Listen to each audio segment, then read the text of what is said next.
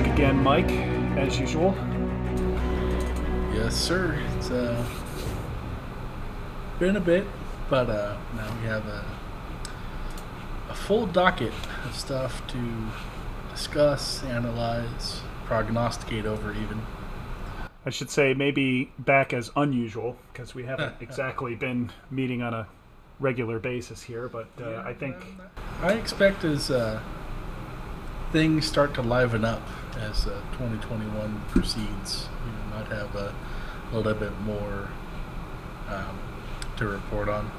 Discuss. that's that's right. Hopefully, we'll be a little bit more energized here with new stuff coming out, but Yeah, I sure hear seems like somebody's gonna actually get the gamer pants on and play this weekend. oh, I don't know who that is. It's certainly not me, right? Yeah, I'm not. I'm not going to play 40K. I'm just going to sit and play it on Tabletop Simulator.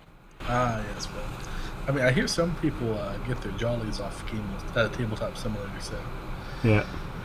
Well, in any case, uh, we've got a bunch of stuff to cover tonight, actually. You wouldn't think, with nothing really going on in terms of new stuff, other than Bellacore coming out. You wouldn't think we'd have stuff to actually cover, but it turns out there's quite a bit happening. yep. I don't know where we kind of crack into this one, but I'm glad we're going to try and talk a little bit about it.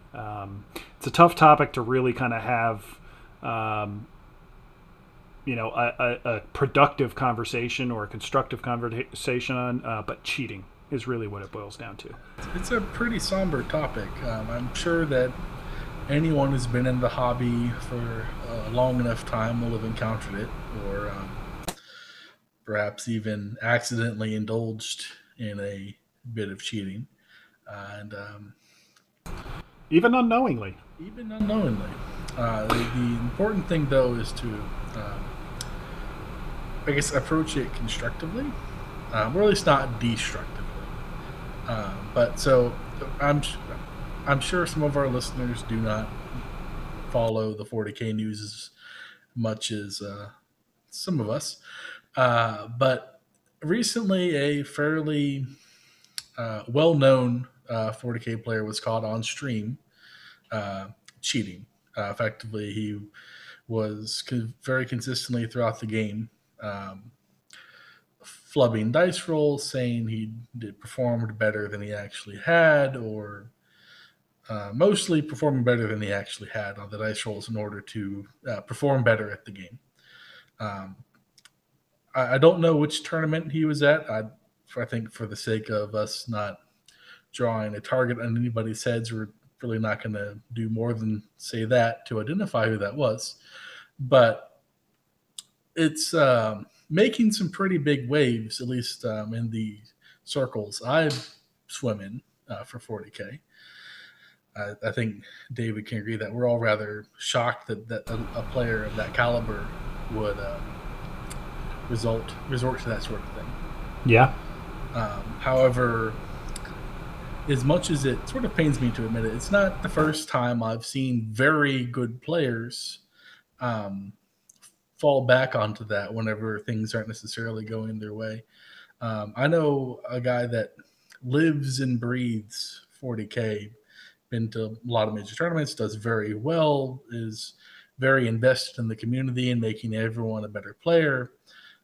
He got banned for years from the local tournament circuit here in Texas because he got caught not only making up rules, flubbing dice rolls, but literally using loaded dice in a tournament.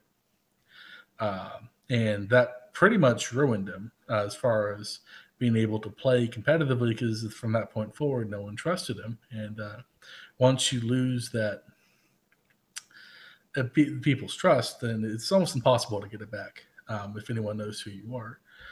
Um, and ultimately, the question is what would drive somebody to do that?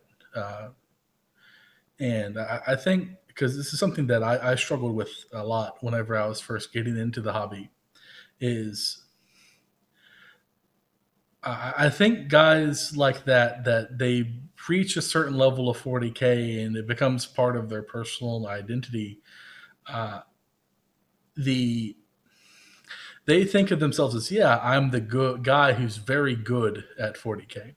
And so the idea that they could be losing to what they consider to be a subpar player, somebody who's not as good as they are, would cause a bit of a mental schism for them. The reality doesn't reflect their mental image of themselves. And so, in order to uh, maintain that image they have of themselves, they'll wind up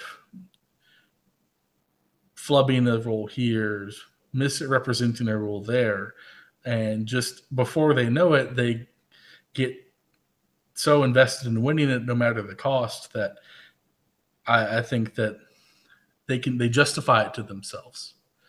Um, and it's something that, like I said, I struggled with a bit myself when I was first learning to play just 40K in the garage with friends. I was the best in the group, and there was one night when we were winning, and the game turned, and I went from winning every single game to, I might actually lose this game, and I straight up lied to a good friend's face about the rules for a character, not really even thinking about it, and then ultimately that loss of trust effectively killed that friendship. And it took me, I took a break from 40K for about a year, thinking about, well, why did I do that? And ultimately, that's what I arrived back to, was the fact that I had made this image of myself of, like, I'm the guy in my group who's good at 40K. And the second that was threatened, it was honestly eye opening, the how little it took for me to take that step.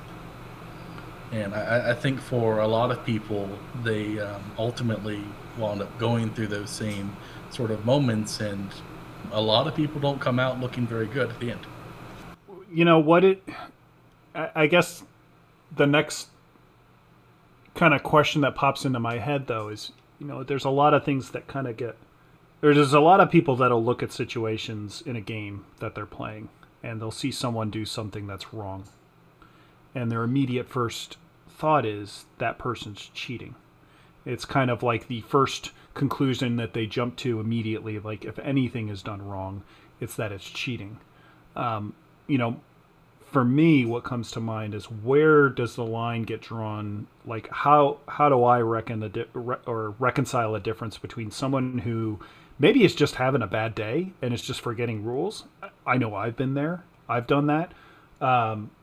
Versus someone who's really like, okay, this person's legitimately cheating. And to me, like, I looked at the situation that was pretty big recently here, and to me it was kind of like, well, if there were rules here and there that are getting missed, or they just misread a dice in one situation or something like that, like, to me, I don't make a big deal about that. It's like, okay, that probably wasn't right, and they probably owe their opponent an apology more than anything. But when it's consistent, right? Like, when you start seeing a repeated pattern of something, like, it's not just this rule, it's another rule, and you're someone that, is a I don't know if household name is the right word for it, but something that it's like, this is someone who is like super well known in competitive land. Like, that person's really good. I don't what I don't really know is how you get there. Like, how you get to a point where, like you said, like, how one little decision can all of a sudden open you up to realize that you've let something like that kind of get the better of you, I guess, in a way. Yeah. Um, I honestly, I think it usually starts small. The Like the guy I was talking about with the loaded dice. That guy clearly went to the tournament with the idea that in a pinch I can pull these dice out, and these dice will win me the game. However, sometimes mid game, that's when those decisions occur. And ultimately, what differentiates an honest mistake versus cheating is intent. I honestly, I think that most people, nobody I know who plays this game or really any traditional like dice and miniatures game will be able to say that they've played every single game they've ever played without making any mistakes whatsoever. Yeah, That's just there's an adage that even goes that there is no perfect game of 40K. yeah. Ultimately, the if both players play the game to the best of their ability and they come out at the other end being satisfied that the game happened, it was played as well as they could play it, then that's a good game of 40K, regardless of whether everyone remembered every single rule and measured every single dice roll. Sorry, every single measurement correctly. Obviously, that's the ideal that everyone should strive to, but there's no such thing as perfection. But I think the there are a couple of things that whenever I'm playing at a tournament or anything place that is there's a prize on the line. Where the most likely case where somebody's going to play unfairly and cheat are things like somebody who insists on rolling all of their dice rolls out of line of sight. So the only thing you can do is trust that, oh yeah, I rolled 6 6s out of these 6 dice for my guardsman saving throws. Being a really outrageous example. And then somebody who won't produce rules if requested. Effectively, they just, oh no, that's just what I'm saying, or they only bring like Battle Scribe or something like that. As much as not going to knock Battle Scribe, they produce a pretty good product for putting lists together, but there have been mistakes, and sometimes those mistakes wind up in play. And so those are really the 2 points there I see the most often for bad behavior, dice and rules. You'll see some weird like measurement things. However, honestly, it's so difficult to determine, did that guy really measure that a little bit over on purpose, or is that just because of the where he's standing on the table compared to his models? Is almost impossible to prove intent with that. Yep. And what I've seen it before. I mean, I know I've if you've played 40K, you've had a measurement dispute, right? You've had Yes. something like, well, that's 12 inches, not 13, or the big, okay, that's 9 inches away, that's not 9 inches away, that kind of thing. To get back to your intent thing, I think what really works to diffuse tension in those situations is to play with intent. Like, look, I'm obviously going to be able to deep strike my guys in here and charge your unit.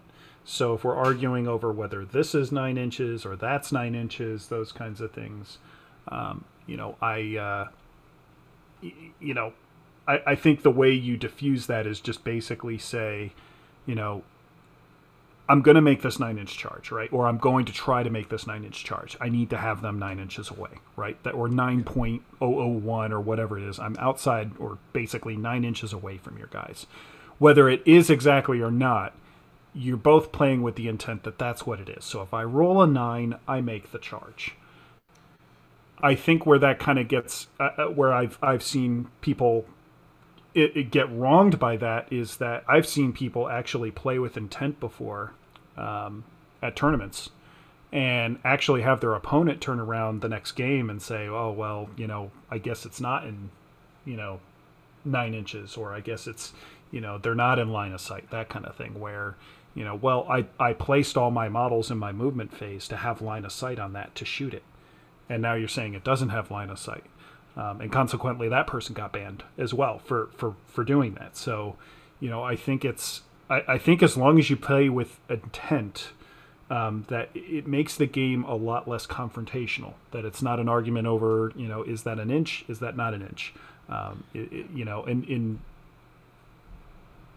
the other thing I was going to mention is that I've had situations where there's like a process you have to do for a sequence of things, and in your head you know what that process is, but you become so focused on that end result of where you got to get to that sometimes you forget about a step, or sometimes you forget about what you're trying to do.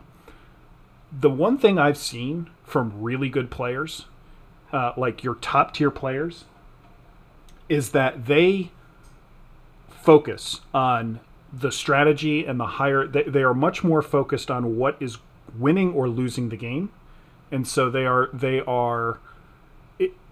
It's very often that I've watched some very very well known people, like top 10 ITC players, do very simple mistakes in the game. But in the reality of it, those things, do they matter at the end of the day for the result? No. But they should be something that you're trying to pay attention to make yourself a better player.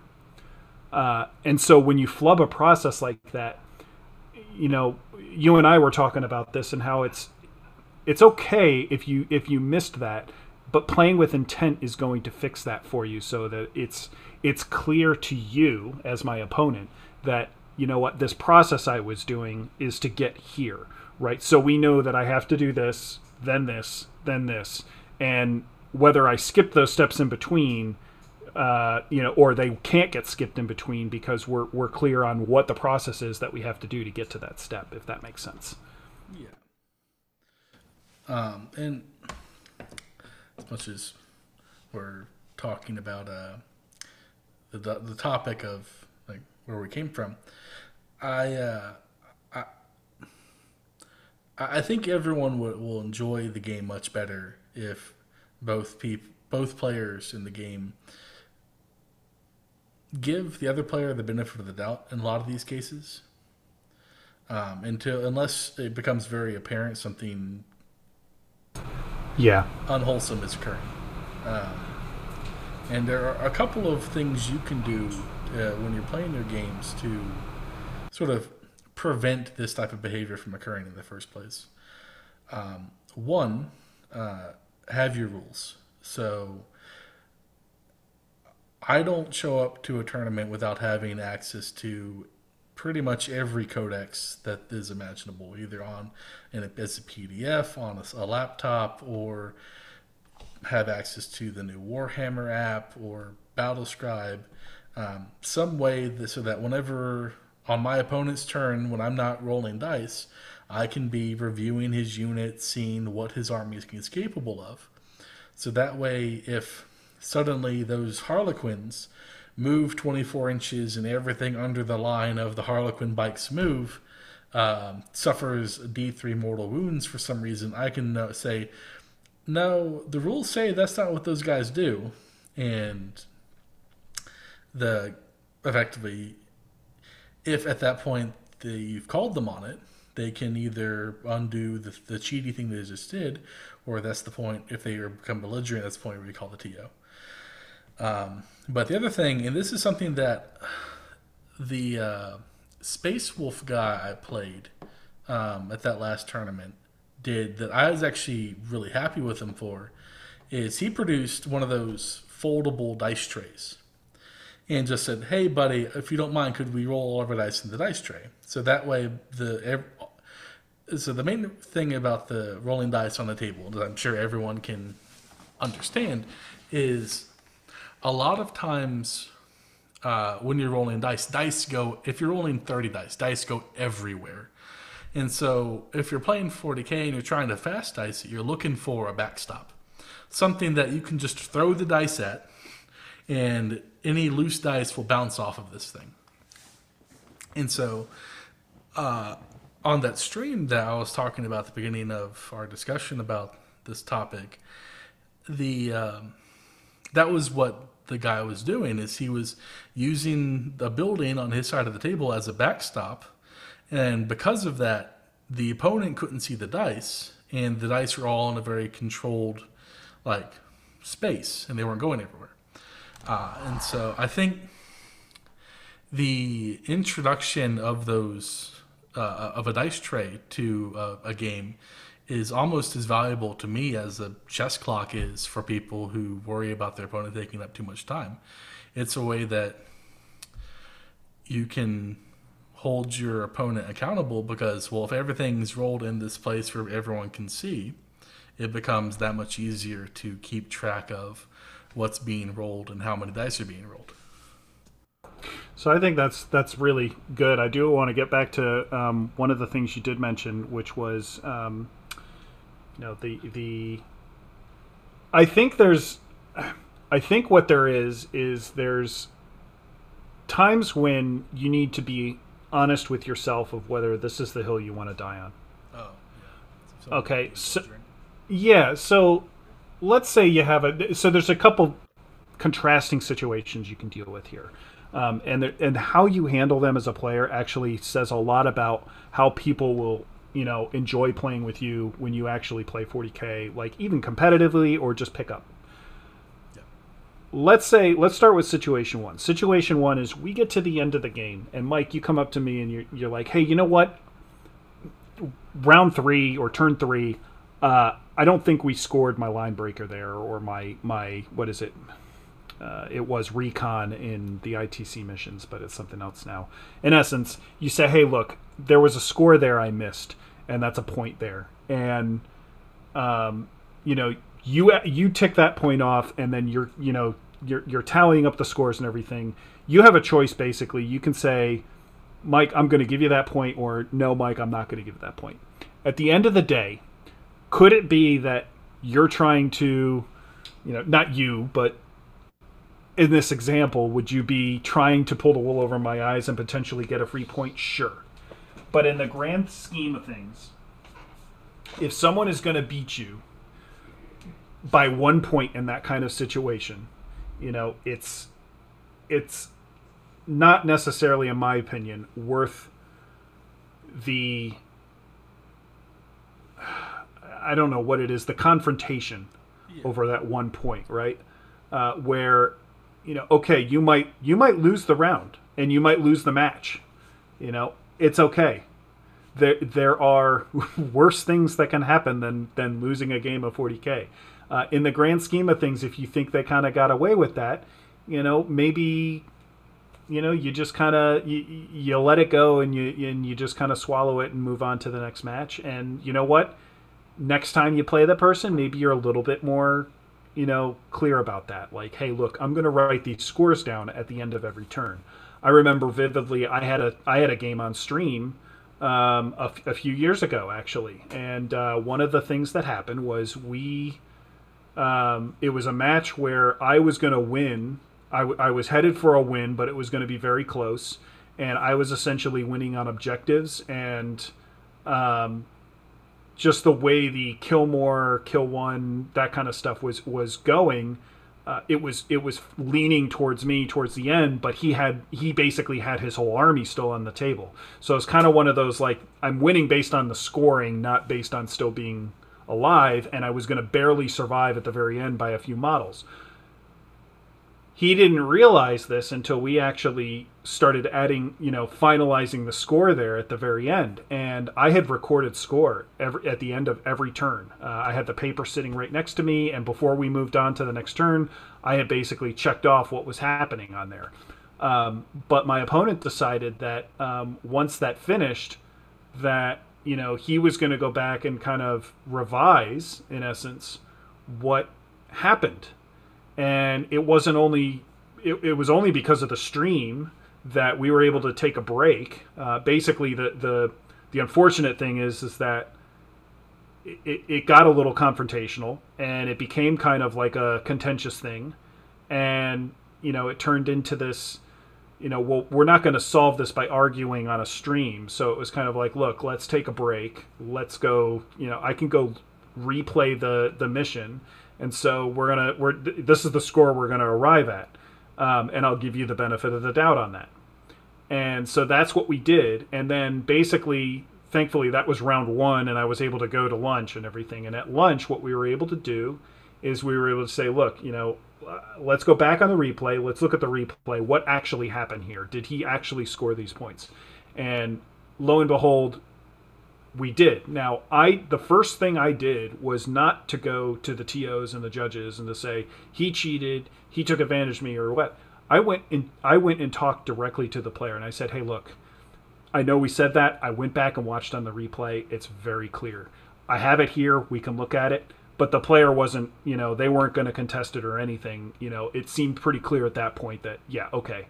We went back, we verified. It really didn't happen. You didn't score that point, and that ended up winning me the match. It was only after that I ended up going to the TOs and actually trying to clarify it. The point of the matter is all those steps being taken during that kind of thing are all aimed to try and, like, diffuse it and not make it like, I'm in the right, prove me wrong. Take the flip side, like, I'm going to assume you're right, but let me verify that. Let me go back and look at this. And it makes it so that you're not getting into these, like, arguing matches or, yeah, you were right or I was right and that kind of thing. So, all I was kind of trying to do is point out that there are ways to handle these situations when they happen. I think one of the best things is, when you think someone's got a rules wrong, hey, I'm not sure about that. Do you think you could show me in your book where that rule is? That doesn't sound right. A person really trying to take advantage of you is going to open it and they're not going to show it to you, right? Yeah. Like they're going to say, "Oh yeah, it does say that." Or a person being honest with you is going to open it and say, "Hey, you know what? I was wrong." That person's being honest with you. If they open it and it's wrong, that's great. And hey, maybe through the course of the game, that happens a few times. I've had that happen. I've done that multiple times. Either I was having a really bad day, I was off my game, or I just completely had a misassumption of how a certain strategy worked. I remember Helm of the Third Eye was one of the things I got called out for in tournament play because I thought it was something like every time they spent a command point on a 5-up, I got a command point back, and it was kind of like, okay, you spent 3 command points, so I roll 3d6, and hey, I got 2 command points, kind of thing, And it took one of my opponents saying, I don't think that's right, David. So let's double check that in the book. And I go, oh no, you feel more embarrassment for the fact that you got it wrong. And I think if you just look at it and take it as like a learning moment and just kind of roll with it and be okay with being wrong, you'll be a better player in the long run because that'll just, it makes you memorize that. Like, I'm not going to get Helm of the Third Eye wrong again. I sure remember getting it wrong before. So. Yeah, and I'm not espousing in any way that you should be belligerent with your opponents. Effectively, you should always give people the benefit of the doubt, especially because this is a game we play for fun. However, in the case where you are playing against the guy that is cheating on purpose, he's being belligerent about it, and it's very obvious that he's here to win, not having a good time. That's the point where you have 2 options. Either you can just let them continue doing what they're doing, or you can call the TO over. Because the one thing to keep in mind, at least from my perspective, is if you wind up in the situation where you're playing somebody who's very obviously playing in poor faith, and they're cheating, they're messed up, very purposely getting rules wrong, alerting the TOs about it will put them on watch to make sure that player stops doing that behavior for future games. Mm-hmm. Or if they don't learn their lesson, get ejected from the tournament. Unfortunately, I've been in that position a few times where I'm playing against somebody who, just because of sheer happenstance, I know their army very, very well. And just every single turn, every phase of the game, I'm having to know that's not how that works. And we pull out the codex. And okay, so we start playing again. Like, no, that's not how that works. Pull out the codex. And ultimately, I wound up winning the game, but it's exhausting playing against that. And so eventually I just waved the TO over. It's like, hey, can you just keep an eye on this game because this is something fishy's going on here. Yeah. The game went smooth. So speaking of tournaments, this week is competition week at Tiskin Podcast. So we've got some interviews lined up later this week. So keeping on the topic of competitive 40K, the meta. So the meta right now, Mike, certainly seems to me like what we're facing. Like if I'm going to go to a tournament, and I've got to be ready to face some stuff. It sounds like what I need to be ready to face are Deathwing Terminators, Harlequins, Dark Eldar, Death Guard. Yeah, Those are the boogeymen. those are the big contenders at the moment. Yeah. So let's put our Thousand Suns hat on. Magnus, what do we do? Okay. Well, let's examine the two different types of lists we're looking at here. So, Death Guard and Deathwing, lots of death here, are both elite heavy, very durable armies. And so, what you can expect from them behavior wise is that for them to move forward about halfway up the table, camp on a set of objectives, and score points passively. Uh, Most likely, they'll have fairly middling shooting, effectively lots of storm bolters, a few long range options, but that isn't the main thrust of the list. And generally, they'll just outlast whatever they're up against. On the complete opposite end of the spectrum, we have Harlequins and Dark Eldar. So both of these armies are extremely fast, the fastest armies in the game, and deal tons of damage at usually close range, but Dark Eldar have some very powerful ranged options as well. But in exchange tend to be comparatively fragile when compared to Marines. And so effectively they will have complete board control in terms of positioning. And so instead, most other armies will have to play defensively in order and try to sort of gain objectives passively. So if from a Thousand Suns perspective, if I'm going into a 5-game tournament, let's say that the first game's going to be just random whatever else. So we can't really account for that. You're probably going to wind up playing against a Deathwing player, a Guard player, and the 2 Eldar lists. So we need to be able to deal with both things that are incredibly hard in terms of very good armor. They have special rules that reduce the damage that they take, as well as hyper fast aggressive lists that tend to be they can attack you from wherever. And so luckily Thousand Suns actually, bizarrely enough, have several good units here for dealing with these types of armies. It's impossible. I've been told they're trashed here. I mean, I think that they have some problems, but I don't think they're trashed here. Not the problem is that the number of viable units has been sort of reduced over what it was. Yeah. But there's still some very good solid nuggets there. So the big takeaway from those 4 armies is, one, they have almost no psychic presence. Death Guard might bring a Psyker, perhaps 2, but nothing compared to what Thousand Suns can bring. And it's not going to be the main thrust of the list. Deathwing aren't going to bring a Psyker. It's just not the way that the army plays. All of their buffs are tied up into their special characters and a couple of the other support characters. There's no reason to bring a Deathwing Librarian, as far as I can tell.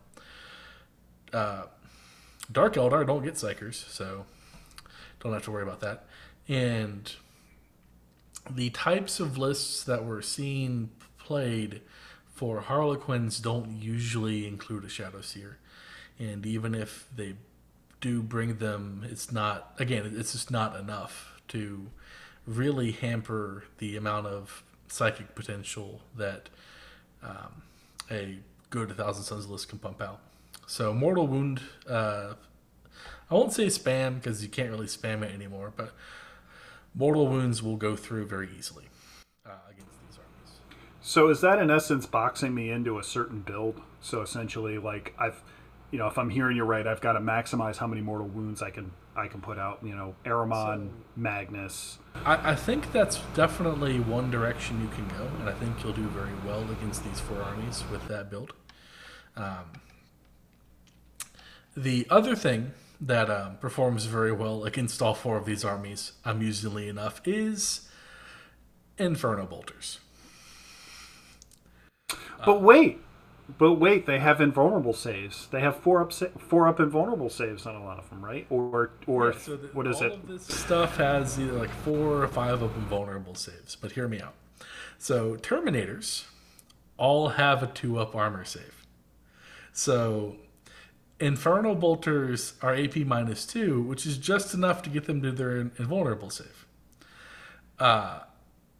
Against Deathwing, anything higher than Strength 4 is wounded on 4s anyways. So there's no point in shooting high strength guns at them that will usually have better AP or better damage. Right.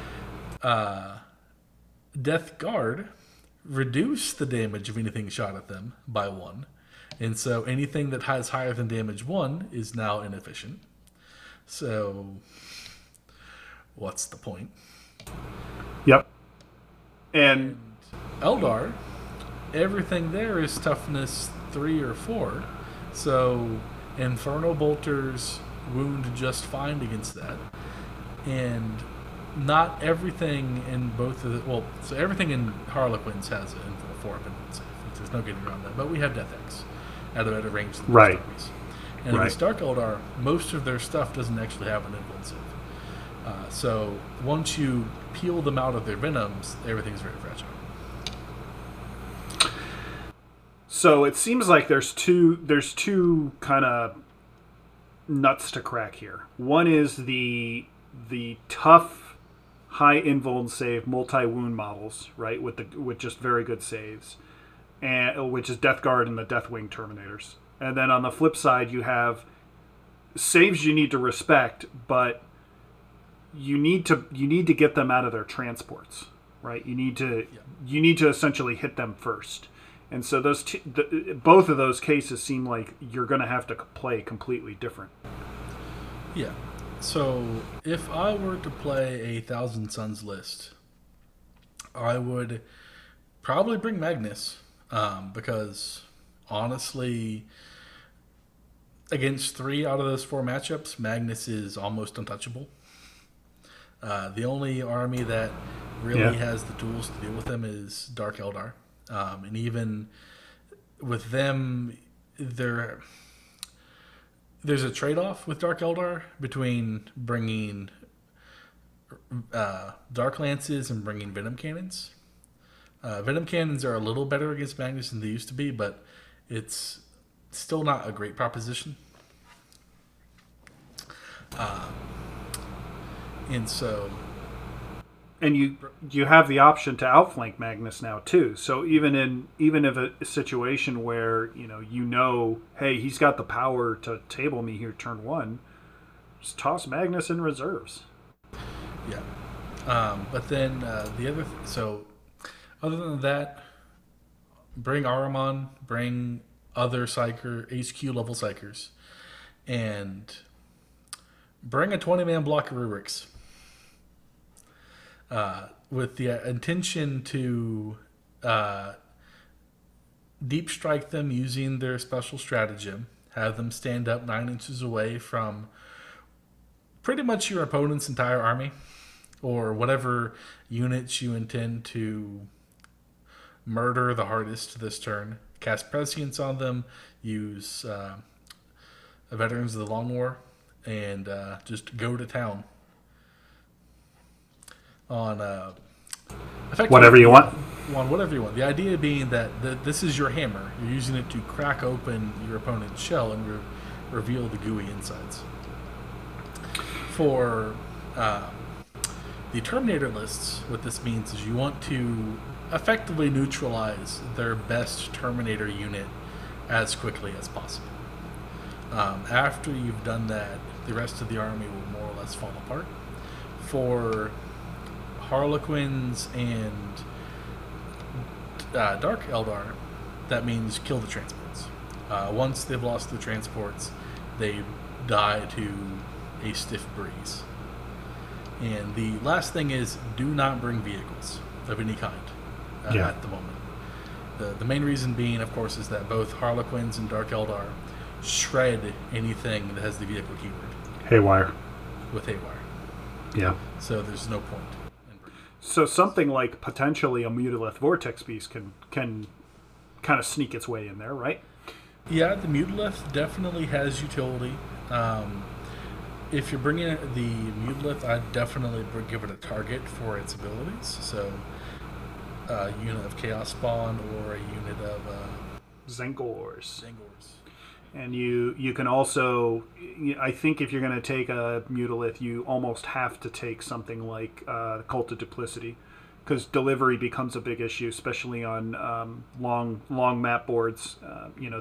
They just don't move quick enough, and they can't go through walls and things like that. So you're going to be out in the open, and if you do reserve Magnus, he's obviously going to be like prime target number one. Yeah, and Duplicity also sees extra utility because, one, it allows us to completely outmaneuver a Terminator list. Yep. But it allows the Thousand Suns to, at least on a certain level, compete against the sheer mobility of the Eldar lists. And the big thing is, if there's the constant threat that a unit of Rubric Marines is going to get teleported to an awkward flank of the Eldar list and assassinate characters or attack valuable heavy weapons units, it'll force the player to play more defensively, which will play to the Thousand Suns advantage. Yep. And you also, Cult of Duplicity in my mind has really become, I think, the gold standard right now for cults. I know that Mutation has its merits with being able to, I believe they have the ability to fall back, shoot, and charge. There is some cool stuff to that. I believe I'm thinking about the right one.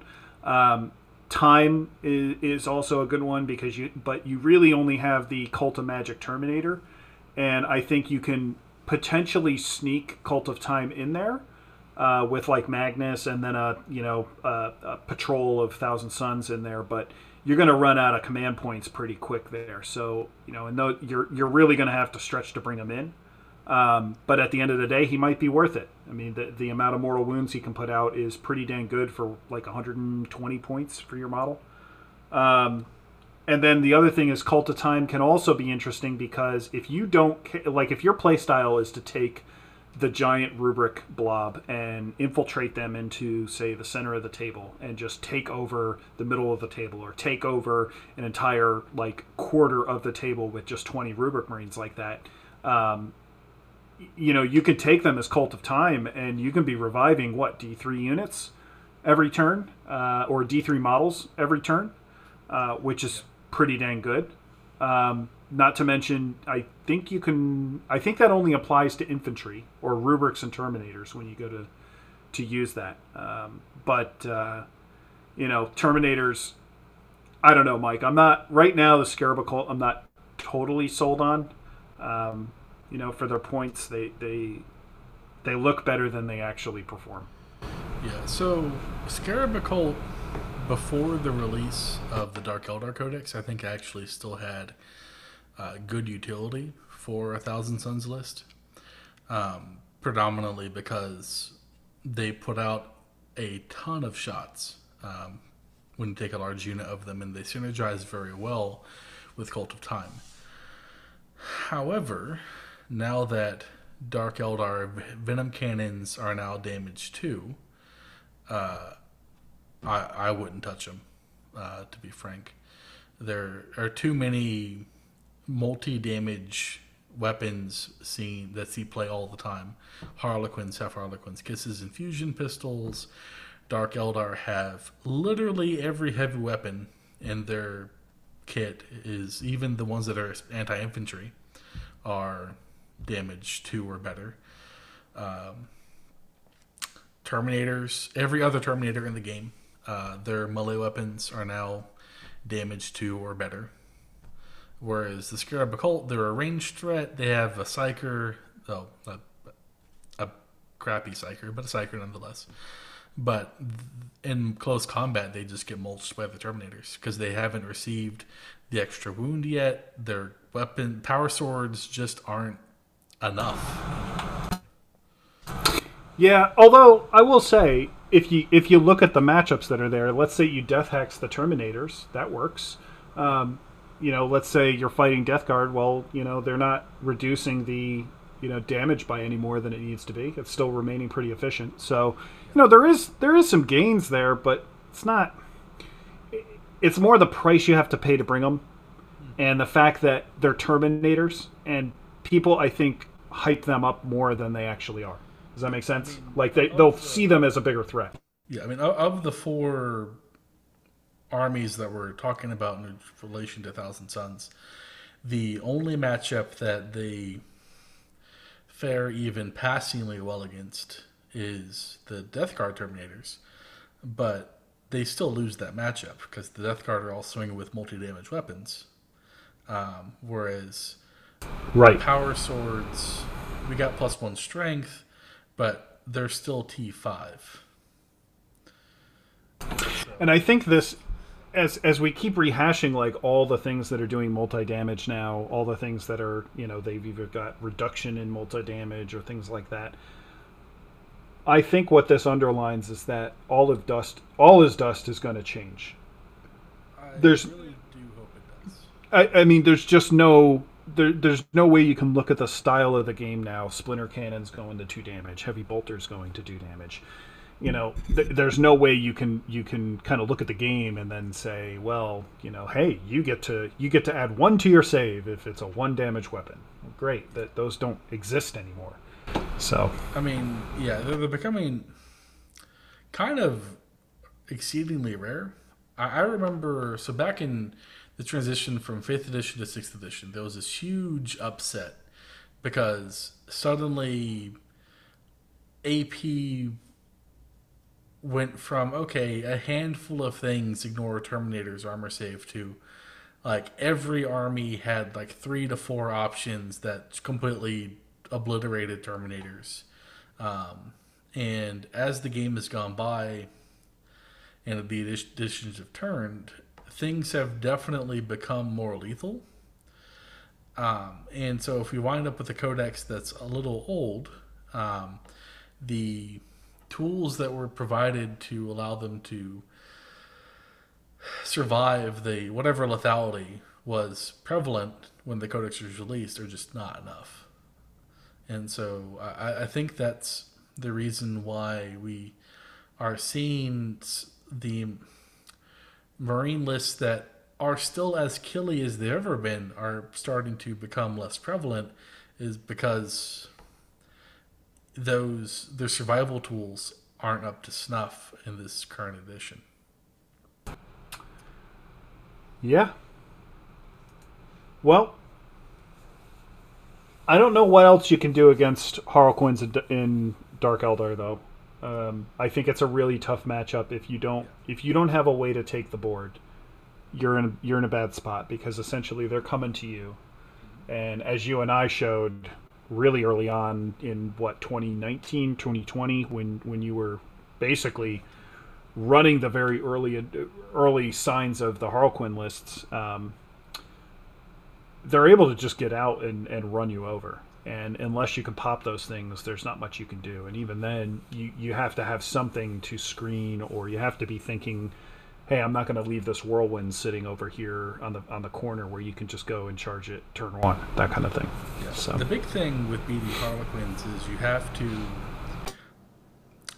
put them on the back foot, that you can't allow them to control the tempo of the game. So like that last game I played against you with my Harlequins when you brought the list with Magnus, the big thing is you had no concrete way of choosing when the engagement happened. Effectively, right. it was entirely up to my leisure as to, okay, I'm going to end the game now. And so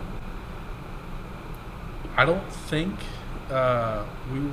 we had access to Psychic Awakening whenever we played that game. Either that or it was still very new.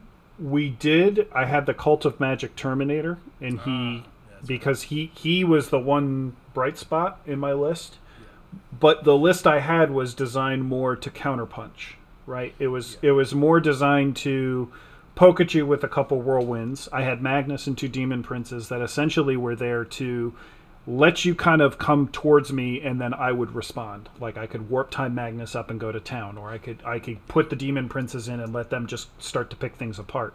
The problem becomes when your punch is so strong that that's all that's left. You don't really, I mean, you can't play that game, I think, with Harlequins because they will, you can't trade stuff, as I've heard it called with them. They will out trade you all day long. yeah. Effectively, the big thing is you have to have something that forces them to engage in a disadvantageous manner. Right. Because if you do the thing that I usually like to do, where I move up turn one and I just shoot with everything, like Mm-hmm. tons and tons of shuriken cannon fire, haywire, the void weavers, and their weird prism cannon, and soften up all the targets that I consider to be your counter threat. And turn two, that allows me to just disembark, and my second wave, which is all of the Harlequins and the cards, just wipes out any other credible threats. If you have duplicity and you have something nasty enough that it appearing out of nowhere will completely wreck that plan, then that forces the Harlequin player to either A, try to engage turn one, which is a risky proposition because that opens you up to counterplay, where your opponent can heroically intervene with a large unit of rubrics, or Zangors can be used to screen, or you deploy more defensively, try to screen out the deep striking 20-man rubric block or 20 Zangors or whatever big nasty thing you're going to use to really ruin the Harlequin player's day. But then that means that you're wasting movement on trying to screen out something as opposed to doing something more proactive, like killing your opponent or taking an objective. And terrain obviously plays big part of this because I do know that the tables we played on were not. I'm pretty sure they did not have as much ruins on them as they probably should, uh, according to ninth edition standards. I mean, this Yeah. was an 8th edition game, so But they had, if I recall correctly, the middle of the table had plenty of screen. It's just the periphery, which is where you largely deployed, that oh, that's where all the didn't have a terrain ton was. of Yeah, line of sight blocking terrain. yeah. So, all right. So let's say I'm going to build my list now, Mike, and I'm going to be looking at like heavy support options in this list. In Thousand Suns right now, what do you like in the heavy support list, or would you like me to start on that? Well, I mean, it's a Tough question to just lead into there. I get it. tough question. So, I would say of the heavy support lists of units for Thousand Suns, um, taking into account what I was saying in our last segment about vehicles being trash, I wouldn't take a Predator. I wouldn't take a Vindicator. As much as the Vindicator is much better than it was in previous editions, the how much more deadly all of the anti-vehicle weapons are pretty much invalidates them. The Defiler, the Forge Fiend, and the Mauler Fiend, actually, I could see them seeing some play. The only reason being they're more survivable than the Rhino chassis vehicles. They have an invuln save, they regenerate, and they also, unlike those other two, operate very well as a single sort of one-off unit. Effectively, because we have the Hellforge stratagem, which allows you to reroll hits and wounds in either the shooting phase or the assault phase. They Or operate both. better by themselves, or both, than they do as part of a larger sort of detachment of vehicles. Right. The Mutal of the Vortex Beast, we discussed it a little bit when we were talking about things that would see play.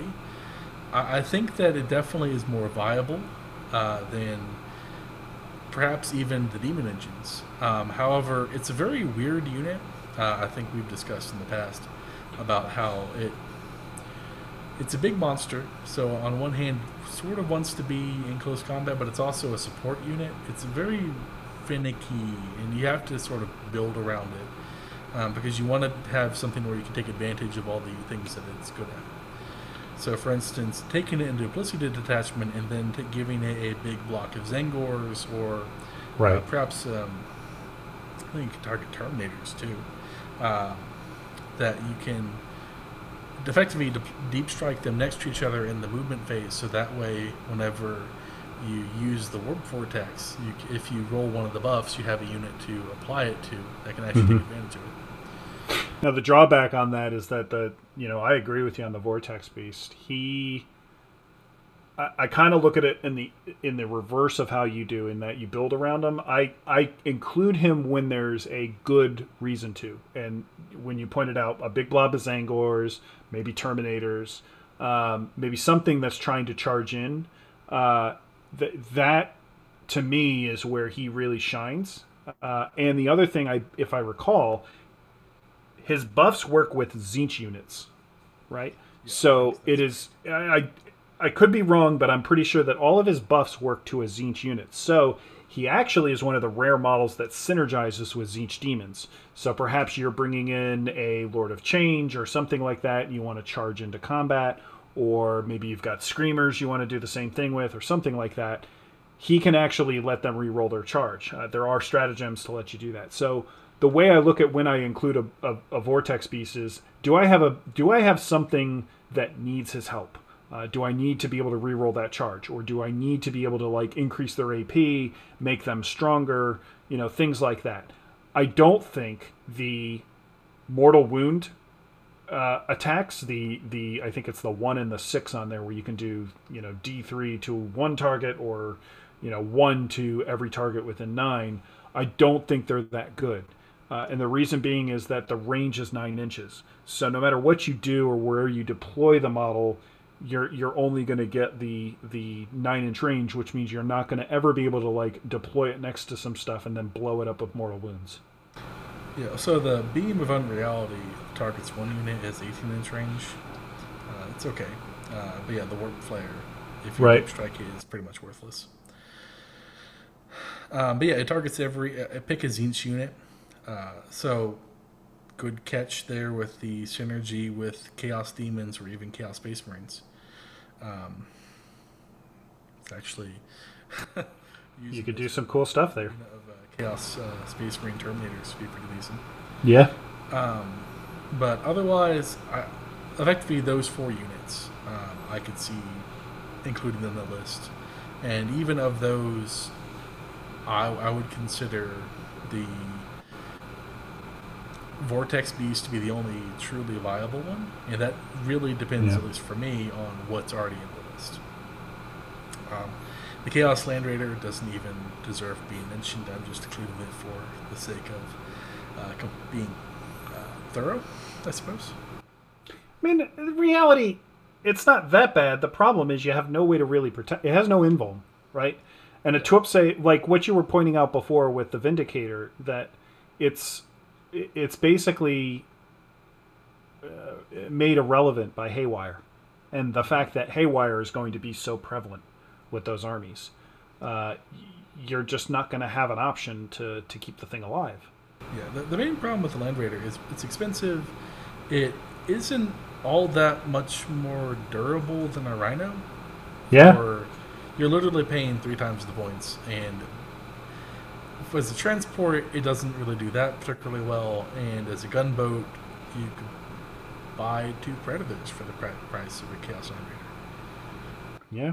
or Or close. even better, you can even take what I like are the Forge World rapier batteries. So the rapier batteries, we didn't used to be able to take these because when the Forge World stuff first came out, they did a revamp on which Chaos Legions could take those Forge World units in their army. So in like Eighth Edition, what they did is they said, well, if you can give it a mark of Zinch, then it can be these units from these categories in here could be taken. So there was a whole list of them. But then they had a couple exclusions in there, and one of them was the Rapier battery. And the reason they excluded it is because it had Chaos Space Marines as gunners on there. So it's very similar to like a Thunderfire cannon, how the Tech Marine comes with the Thunderfire cannon. It's very similar. You'd have 2 Space Marines, and then essentially you'd get 2 Space Marines that could act independently of the rapier gun. But then you had certain interactions, and it got complicated from there in terms of what the thing could do. It wasn't that great. There were situations where you could make them work. In Ninth Edition, I think the door's a lot more open. So they've now done away with that because they've done away with the fact that they don't technically have the models there anymore, although you're supposed to have them for, I guess, display purposes, kind of like the Grots with the mech guns and orcs, where they just count as like wound counters, I guess. Similar to that, but the rapiers have some very good options. So one of them is they come with something that doesn't really appear anywhere in the standard codex catalogs, which is a quad heavy bolter. And that's exactly what you think it is. It's 4 heavy bolters bolted together, and it's as amazing as it sounds. That does get you a way to kind of get the new heavy bolters kind of into your army at a good price. I think they roll for about 85 points for one. So it's not bad. You get a little. It has a very small footprint. It's a very small model.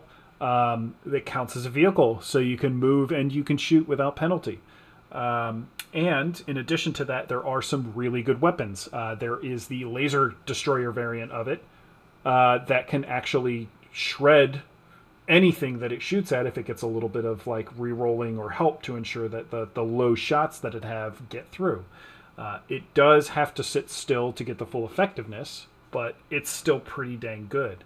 There are a couple other options in there. One is a mortar. So Thousand Sons finally get a nice cheap mortar, but it's nothing to write home about. It's not like the Scorpius that still exists, but has just been kind of made irrelevant by its points. And I think there's a couple other options that are in there for it. I might be thinking of one more, like a plasma. There's like an ectoplasma version of it or something like that. But in any case, I think the rapiers are really worth it if you just want to sneak a good heavy gun into your list because they're small. You can put them where you want. You don't have a lot of downsides to them other than the fact that there's not a lot of wounds on them. So if once you put it out in the open, it's probably going to be gone the next turn. And yeah, that's definitely one of them. The other heavy support options, I'm right there with you, Mike. I think if you're going to take any, stay away from the vehicles. The Defiler's probably got some value there that's hard to ignore. And in a list that you're fighting against Haywire, I would expect not to have them on the table at the beginning. You'll probably have to reserve them, or at least be able to try to hide them, so you can take duplicity and deliver them and then go to town. But the everything else is pretty much just going to have a really bad time against Haywire and a lot of the other armies really too, because you might not be getting hit by 6 damage or D6 damage guns that they have tons of. What you're probably going to get hit by is a ton of like 2 damage weapons, and something like a Mauler Fiend only takes what, 5 or 6 of those to get through, and it's gone. And so there's a lot of armies. 5 or 6 getting 5 or 6 2 damage wounds through on something is not that big of a deal. So that's kind of how I look at it. I probably, of everything, I think the best thing in the army right now, heavy support wise, is definitely the Mutalith, and it's more just because it has It has more use, right? It works a lot better with the army. It's interactive. You can do stuff with it. You can buff other stuff. You can send it in and let it do its thing. So Actually has a stratagem that does the stuff. actually has a stratagem too, so you can pick the one that you want. So So well, that's next on our docket. all right. So our final topic tonight. Um, I have been sitting in here talking about 40k like I've been playing 40k for a year now. Mike, I haven't been playing 40k. I've played maybe two or three TTS games or tabletop simulator games. I've definitely read up, stayed on topic. Guys, I'm sure there's other folks out there that are in the same boat as me. You haven't been able to get out and actually play an actual 40k game.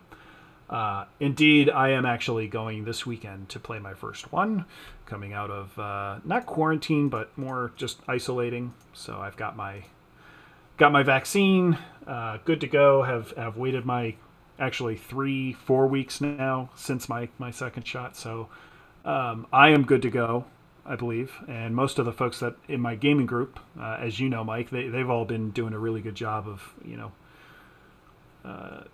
playing safely. Yeah. The tables and everything. They got hand sanitizer. Everybody wears masks, that kind of thing. So there's definitely some great stuff that the group has been doing. So I feel pretty comfortable going up there and playing with them.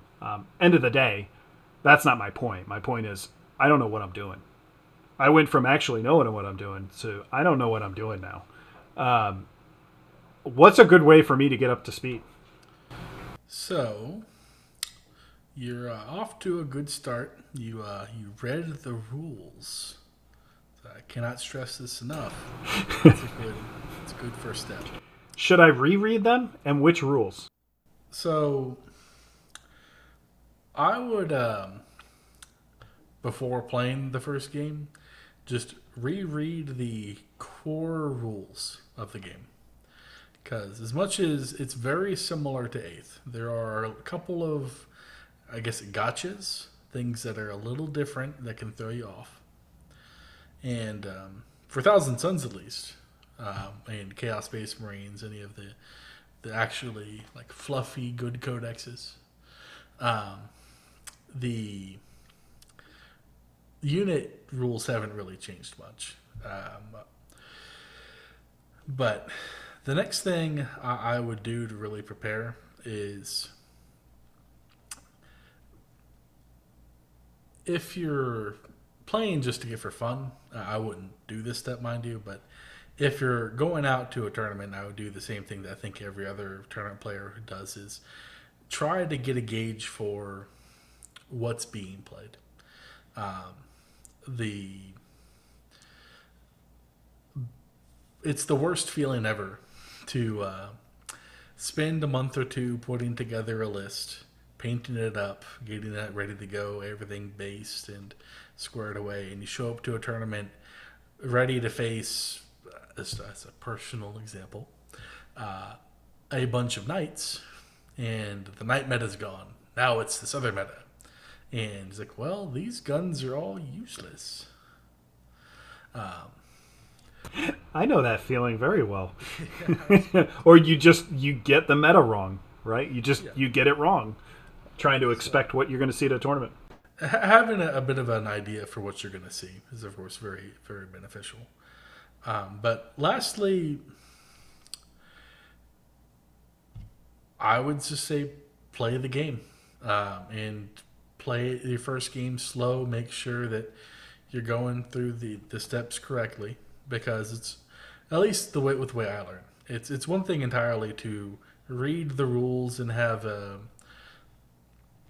the rules down pat, but not having actually played them, it's sometimes difficult to uh, necessarily know how those rules necessarily will interact with the table. And so, like before, I had a friend over to play 40k. I just set up my table with two armies and played through one round of the game just to see, okay, how is this different? And I think one thing that will really surprise a lot of people is the maps are smaller.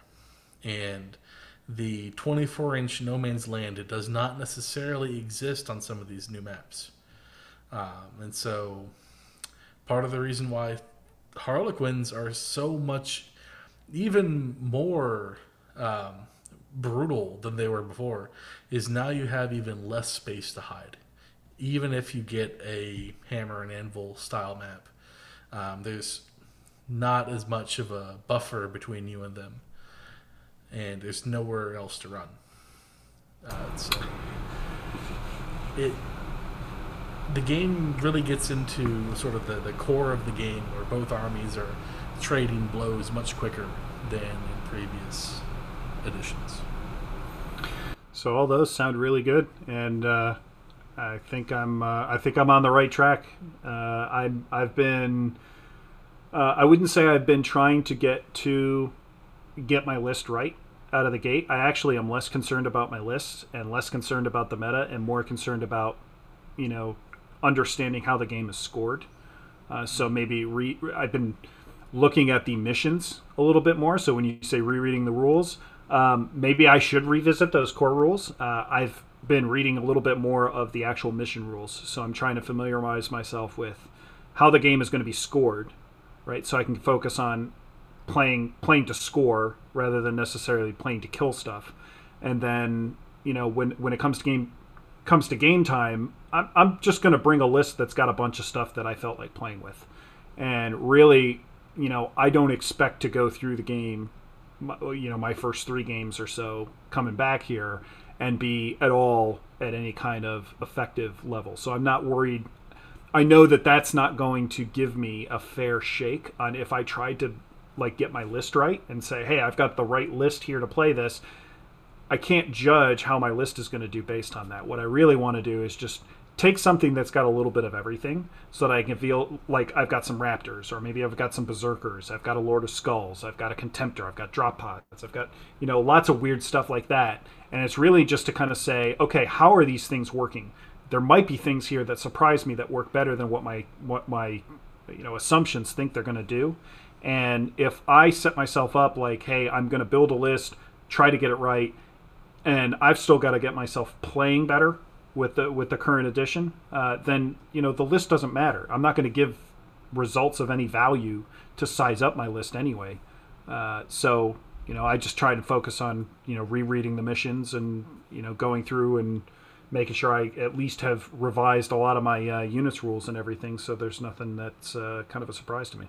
So yeah, and the other thing, of course, is making sure you're familiar with the FAQs for yeah, army you're playing, because yep. There are some weird, well, I say weird, but adjustments to some things that people have taken for granted for so long.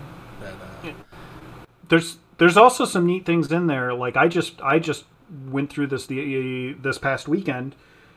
We can't advance in warp time anymore, right? Correct. So it's not clear when you go and look in the FAQs why we can't advance in warp time.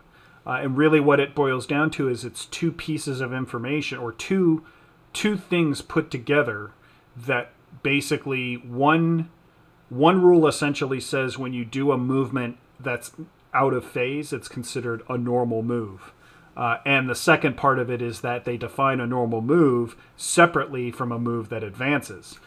So an advance is a different type of move. So what it essentially says is that you're moving out of the phase, which means you're doing a normal movement, which means you don't have the ability to advance anymore under warp time. So you can still move, advance, and then warp time further, but you just can't advance when you're moving under warp time. So little things like that even at the end of the day, I wouldn't even get too worried about that. And I know there's going to be interactions or things that surprise me. I have to play the game to find those things out. Like there's no amount of reading. Well, I'll say, Mike, I know you have a pretty good memory when you read stuff, but for me, I'm a little bit more human, and I can't just pick up the books and just read them and memorize what's there. I kind of have to play the game a bit, and I have to kind of see how everything works out and kind of spot those things where it's like, okay, well, that got me, so it is what it is. And I definitely think everyone has different ways that they learn things. And honestly, do what you have to do to become familiar with the new rules, and everything else will fall into place. I'm not necessarily saying that you can completely ignore those other things I talked about, the knowing what types of things you should expect to play, and you can't just bring necessarily whatever janky list that you want to bring and expect to unnecessarily do well against if you just completely throw caution to the winds. But if you have a good, strong foundation upon which to play, even if you brought a, and this is be kind of a weird one if somebody did, but a Thousand Suns vehicle list, you can still make a good showing, even against the worst matchups, just because you know what your things do, you know how to play the game, and you may lose, but you'll go out with style because you played your own game. Yeah, I just set your expectations low. Just focus on. I don't mean that as in like don't have fun. Have fun. Yeah. I mean like focus on just going through the motions of the game. Taking your time. Realize you're gonna lose, right? Like when I started competitively, I think I lost something like 5 or 6 weeks in a row, all 3 games during the weekend, before I actually got to a point where it was like, okay, like the game started to click and I could actually start to play the thing a little bit more competently.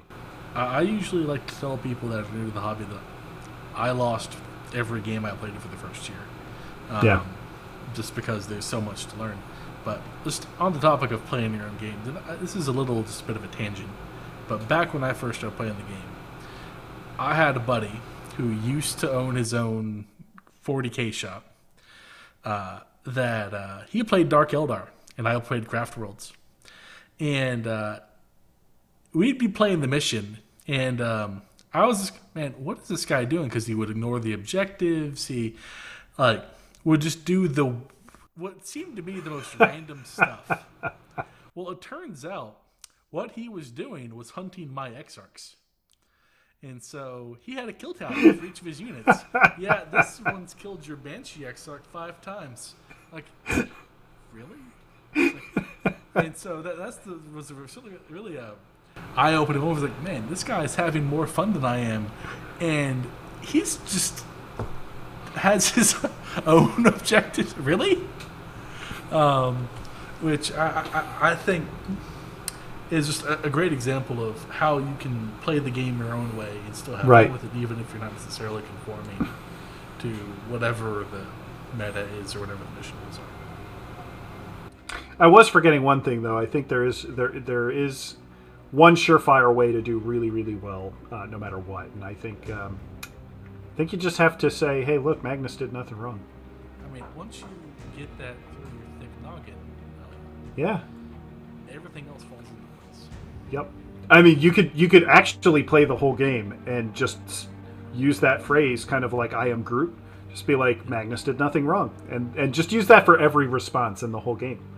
And you have to mix in some all his dusts though. Yeah. Okay. All right. I'll allow that. I'll allow that too. Yeah. See how your game goes. Try that out. Yes. Do that. All right, guys. Until next time.